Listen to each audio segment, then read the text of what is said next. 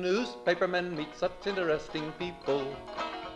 They know the lowdown, now it can be told.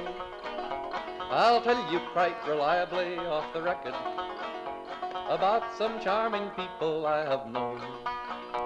For I meet politicians and grafters by the score, killers plain and fancy, it's really quite a bore. Oh, newspapermen meet such interesting people. They wallow in corruption, crime and gore. Ting-a-ling-a-ling, city desk, full the press, extra, extra, read all about it, it's a mess, meets the test. Oh, newspapermen meet such interesting people. It's wonderful to represent the press. Media Project gives you a half hour of commentary and analysis on what's going on in the news media, and we welcome you to join us, even to share your views after you hear what we have to say. Here we are. I'm Rex Smith, the former editor of the Times-Union, now on theupstateamerican.com, if you want to take a look at that. That's my plug for the day. Judy Patrick is here, former editor of the Daily Gazette, now vice president of the New York Press Association. Editor, vice president. These are impressive titles. Very good. Titles. Yeah. Ian Pickus is here, news director of WAMC, Northeast Public Radio. Hitting ninth. Hey, guys. It's wonderful. Actually, Ian, you're the first person I want to ask. I've noticed that there are different voices on the air on WAMC these days that I haven't heard before who are not your own staff. They're not folks who directly work for you. And this arises from some sort of a collaboration you've hatched here. That's right. And it's not because I'm doing more impressions. No, we're really happy with how things are going in New York State right now. I think traditionally, there's been some competition between the public radio stations and public television stations in New York, but there's a new era brewing, and we've been able to sort of broaden the scope of the New York State Public Radio Consortium. Longtime listeners know Karen DeWitt, our Capitol correspondent, is shared among public radio stations in New York State, so if she covers Governor Hochul's press conference and you're driving across New York, you might hear that story on WAMC or WSKG, WRVO, WXXI. We are now working really hard together to build on that platform, to share more reporting and stories with each other, and taking that also to the web so that if we in WAMC in Albany, where we do a lot of State House stories, publish something on the legislative session, we can share it to all those other stations' websites with the click of a button. And we'll see what the future holds for this, but it's, I would say, a golden era for listeners of these stations because some of those old walls are coming down and we're able to work together, especially when someone has, an interesting report or news to share, instead of sort of keeping it and hoarding it for themselves, we're giving it to other stations in the thought that their listeners are going to be interested and fulfilled in some way by hearing the reporting. So the public radio system, you hear a lot about NPR struggles. On the local level, those struggles are real, but there's also a lot of collaboration happening that hasn't happened before, and it's happening in an organic way. Mm-hmm. Interesting. Did you ever encounter anything like this in print, Judy? At my newspaper, there was always the hope that we could collaborate with another newspaper, especially one that wasn't a direct competitor. Mm-hmm. But obstacles do get in the way because it's difficult to find someone. You're also wanting something very local when you're talking about a local newspaper. There's also different standards. Our paper, we had a standard we really did not like to use unnamed sources or confidential sources, and other papers did. And so if they had different standards about that or about identifying people or how they identified an unnamed source, it became a problem. And so that's one of the big holdups that we encountered. But the other issue is you've got to find another entity that wants to write the same kind of stories you want or to print something that your audience is going to want to listen to. At WAMC, the stories I'm hearing are general and they're interesting and they're applicable throughout the state. I think that works really well for regional stories. Mm-hmm. Regional or state stories, that kind of thing. It is difficult if your space or time is limited, as it is in all media, to give over time and space to something outside your core coverage area or the topics. But it's a way to deal with the fact that we are all resource constrained these days. You don't have enough reporters to cover everything you need to cover. Right. And you had similar collaborations when you were at the Times-Union, right? But now who do you decide who's the editor of a project, for example? Right. Well, we actually hatched with not great success a collaboration with a bunch of papers. I went to a number of meetings now 15 years ago with the editor of the Newark Star-Ledger in New Jersey and the New York Daily News and the Buffalo News and the Record of Hackensack, the Bergen Record.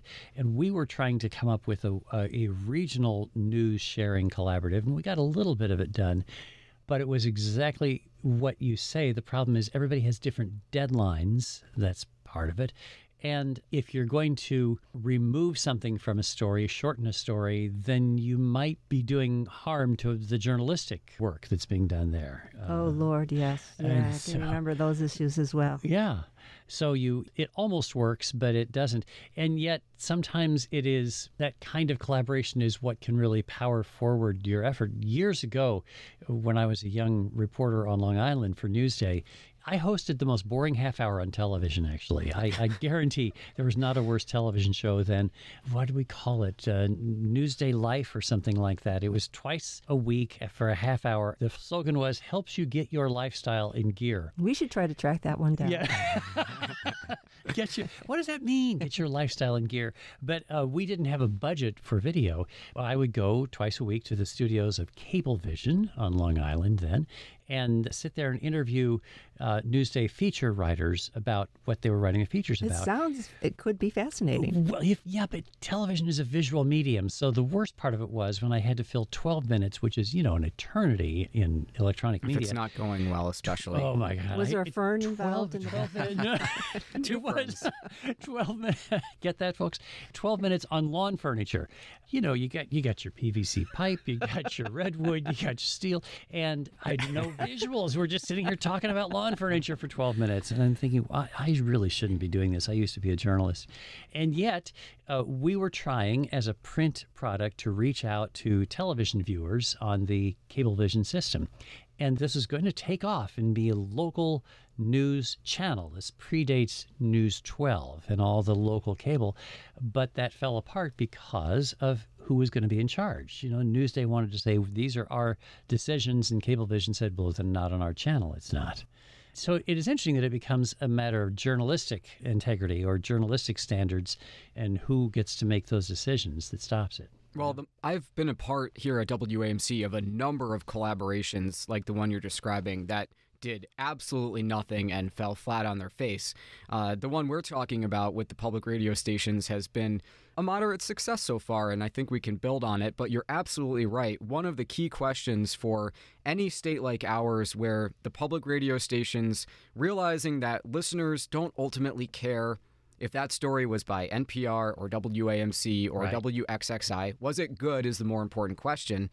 As they're working together across states and setting up networks and newsrooms across the state, they kind of need a benevolent dictator to run the thing and to get everybody on the same page. And I think as we go forward, that's probably the next step for this little experiment that we've been working on in the spirit of cooperation for the last couple of years. There are a lot of places that are looking for outlets, looking for a way to be a part of it. I'm advising this statewide not-for-profit called New York Focus, which is a very ambitious young newsroom that is trying to get its state government-focused accountability reporting out to the masses. And they've had a couple of stories published in the Times-Union. They are offering it to other news organizations around the state.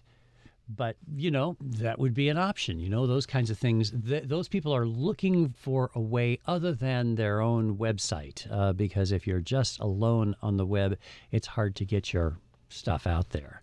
So existing news organizations that are hungry for good content could find that useful, but you have to make it clear that if you're the editor of the Daily Gazette, you get to decide what goes into those pages of the Daily Gazette. It's just the opposite of what we used to do. We used to want to own the content entirely on our own website. That's one of the reasons we didn't want to collaborate, because our story would be elsewhere, would be on a Rochester paper or a Buffalo paper, and we wanted all those page views for ourselves on our own website. But now you're seeing the opposite. You're seeing people want that content on as many platforms as possible, probably because they want to get the eyeballs, and it doesn't matter where they're coming from. And it can be a two-edged sword. I mean, it's important to remember for practitioners, if you run it you are now putting your stamp of approval on the story. So if you got this nice package from another outlet and it filled a hole for your station and you thought it was good and there's a problem in the reporting, you can't just say, well, we only ran it. We didn't make it. You know, if you're willing to platform it, then you've got to be able to stand by it. And I think that's a rabbit hole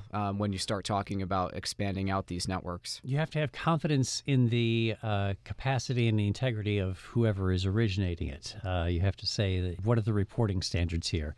And presentation standards as well. And that's a hard thing to assure. But if you once you have that confidence, then you can actually get a lot more content that's useful for you.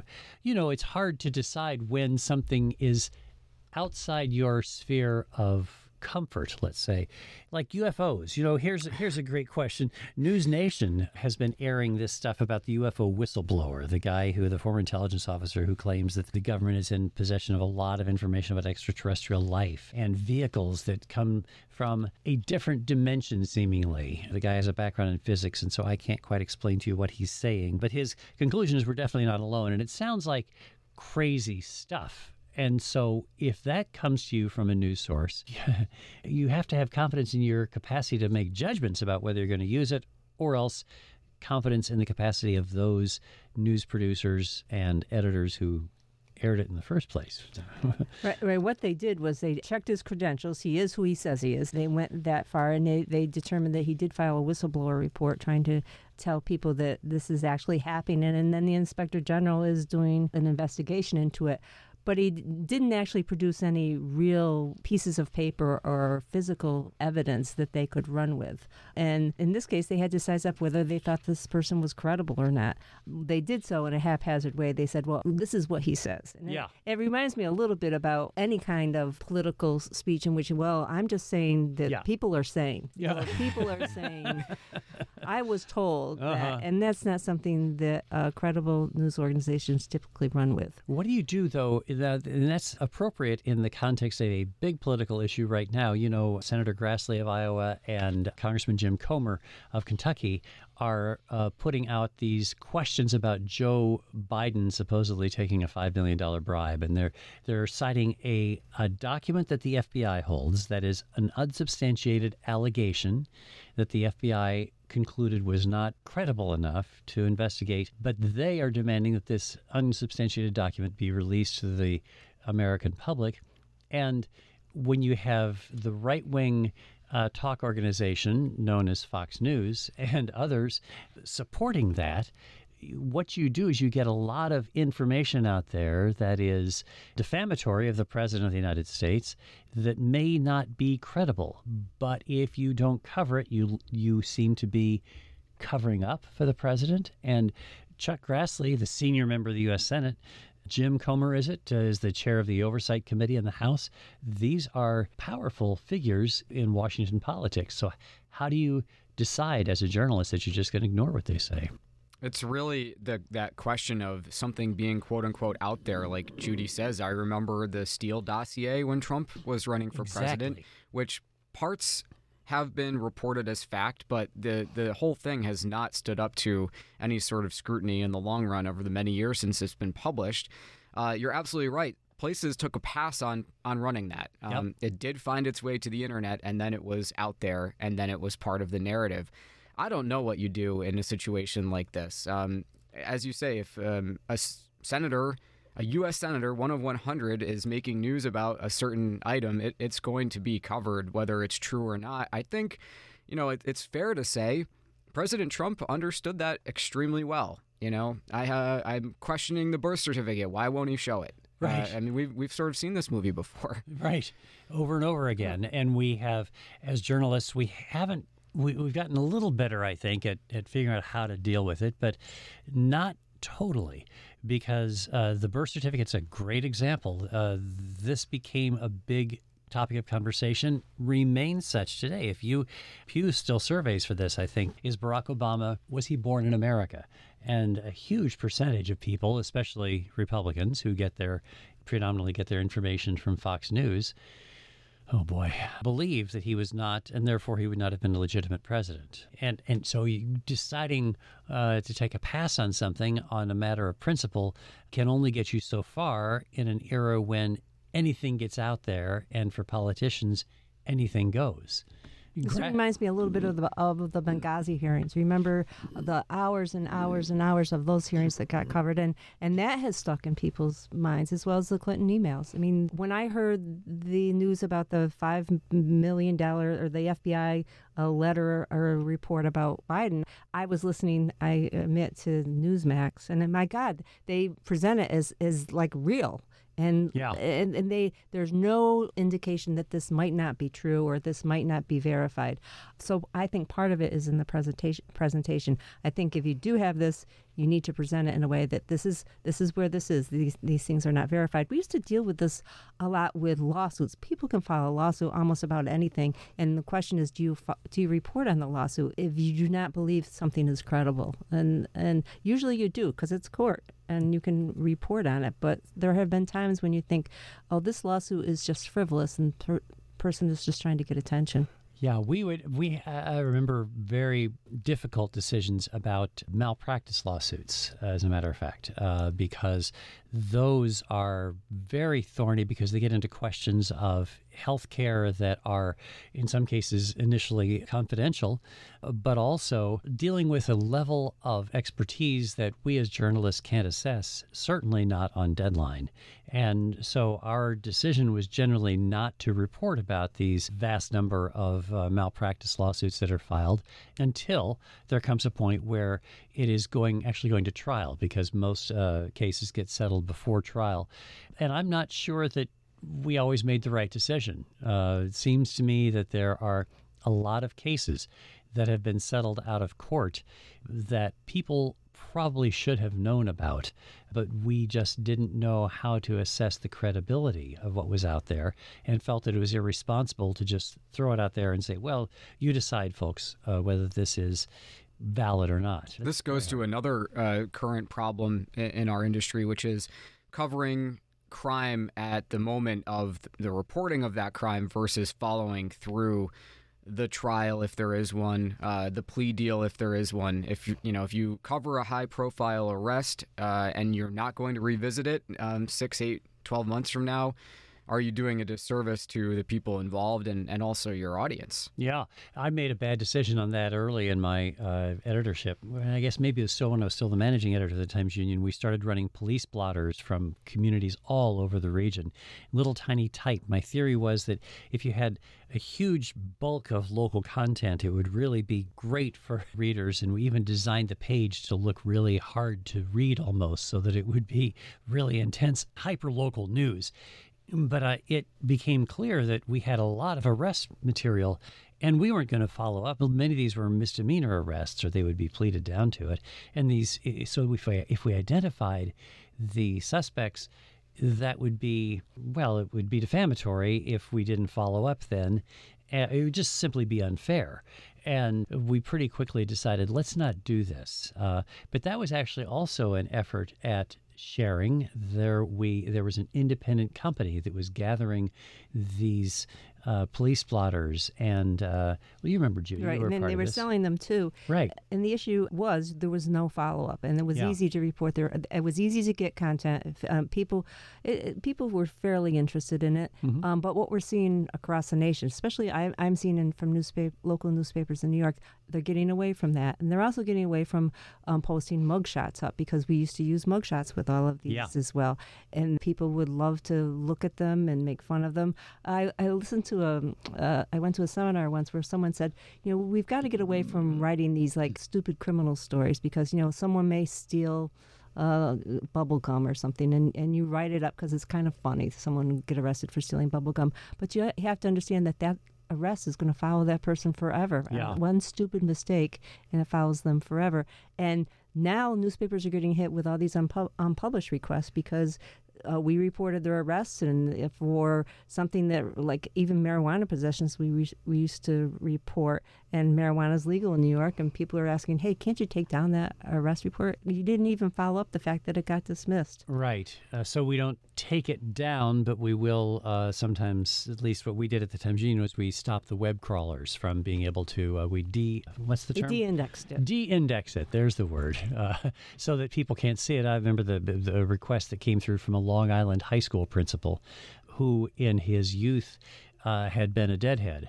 And on the streets of Albany. I think once a deadhead, always a deadhead. Well, I guess that's true. He was charged with selling, a couple of joints or something on the street outside a Dead concert. And he was just a name in a list of people published in the Times Union in 1980-something. And he contacted us to say, look, I'm now a certified principal of a school, and the students are still seeing this. So we said, no, we can't take it down, but we will de-index it so that just a general search under his name would not yield this result. So do you think Donald Trump is going to ask us at some point in the near future to de-index his arrest reports? No. Well, there was no mugshot, Judy. It's true. They don't do that. And they don't release him in federal court. That's one of my issues with federal court. Yeah. But, do you think the media overplayed that one? Well, there was Fox News, which had a chyron that said, labeled Biden a wannabe dictator in this little banner across the bottom of the screen who ordered his political rival arrested. Yes, that's overplaying. What that is actually not news. That is Fox. And Fox, in a very rare instance, took it down and apologized after running it on No, TV. took it down. I don't think they apologized, did they? They said the matter was dealt with? Yeah. Was dealt Or with. something along those lines? Right. Right. So the White House feels pretty unhappy about that. And I loved the comment by the White House press secretary, Karen Jean-Pierre, who said, there are probably about 787 million things I can say about that. $707.5 million is what Fox had to pay to Dominion Voting Systems. But yeah, that's a good question. Is it wrong to show the video of the cavalcade? Reminded me of the white Bronco and the OJ exactly. trial, chase. The slow speed chase. I don't know how you ignore it, really. And I think we talked about this on the last show. There's a distinction maybe between taking the speech after the court appearance, and if you give that an unfettered hour on the air, then you're going to be airing a lot of things that are not true. We know this at this point. In terms of what we did on this station, special coverage while the court hearing was going on. There was a reporter in the court without a cell phone, so they had to run out and report on what they heard and saw in the courtroom. It was kind of old-fashioned, to be honest. It reminded me of Supreme Court decisions of 10 years ago where the first one to run out and get on the phone had the scoop. Right. And that was an old-fashioned bit of reporting that you have to do now because federal courts still exclude themselves from the 21st century. You can't put a camera in a federal courtroom, can't have any electronic devices, actually, in most federal courtrooms still. You have to hand over your cell phone before you walk into the courtroom, which is unfortunate, I think, in terms of, in our sense that visibility actually helps with credibility. That if people can see something, they can make judgments about it. And the federal courts still want to keep themselves sort of above all of that, Right. They really resisted that, and we really need to rethink this. And they are not above us all. I think they can't even take a computer. I know phones can take photographs, and maybe that's the issue, or phones can record, and they're not trusting the reporters. But it seems unreasonable at this time in our life. We need our federal courts to be transparent, and they're really not. Mm-hmm. And so all we had to rely on were courtroom sketches. And did you see there were two versions? One in which Donald Trump looked like much younger and much svelte, and one in which he looked kind of old and unhappy. The other issue I saw was the front page of the New York Times the next day, where we have Donald Trump majestically walking down from his airplane with a huge American flag in the background. It just seemed like it was overplaying him as a martyr, and a patriot. The New York Times being too kind to Donald Trump. Yeah. Believe it or not, much criticism along that line. I was just going to say, I think the times we've learned the most about Trump have been when he is on video candidly. When you think about the footage that the January 6th committee released of him trying to tape his message that day, his depositions, video of which has surfaced over the years. Those are the times when you see the real, or whatever the real thing is with former President Trump, as opposed to when he goes on TV full makeup and trying to spin the story. Right. Yeah, but there was good decision making, I think, in terms of the Trump indictment to not air his remarks later in the evening, after his indictment, except Fox News and Newsmax, of course, put it on live. They're all trying to get those same right-wing voters. The interest doesn't seem to be there. In the 8 o'clock hour when they aired it, they were only about 1 million viewers above what they usually have, those two combined, and that's not a lot. Whereas the other channels, MSNBC, which, by the way, has just passed Fox as number one on cable, interestingly, and much higher in terms of the demographic, the core that people are looking for. What is that, 34 to 59 or whatever the number is, 54 perhaps. Anyway, those did as well. And so what it kind of shows is that the appetite for live Trump may not be as high as it once was, that the heavily promoted address didn't really propel the viewership that those channels might have had at another time. And there's a lot of reading of tea leaves happening, as usual, this time in a cycle, which is the Fox primary that we've talked about for so many years, trying to discern where these cable behemoths are going to put their chips in this race. And there's obviously been a lot of reporting that the Murdochs would love to move on from Donald Trump as the Republican standard bearer. So how those decisions, those coverage decisions get made, it is a little reminiscent of Tom Wamsgans on Succession. Just a little. Oh, boy. Okay, folks, that is all we have time for. If you have views, media@wamc.org is how you share your thoughts, and we'd welcome those. Judy Patrick is here, Ian Pickus, and I'm Rex Smith, with gratitude to our producer, David Gustina, and to you folks for joining us once again this week on The Media Project. Ting-a-ling-a-ling, newspaper guild, got a free new world to build. Meet the people, that's a thrill, all together fits the bill. Oh, newspapermen are such interesting people.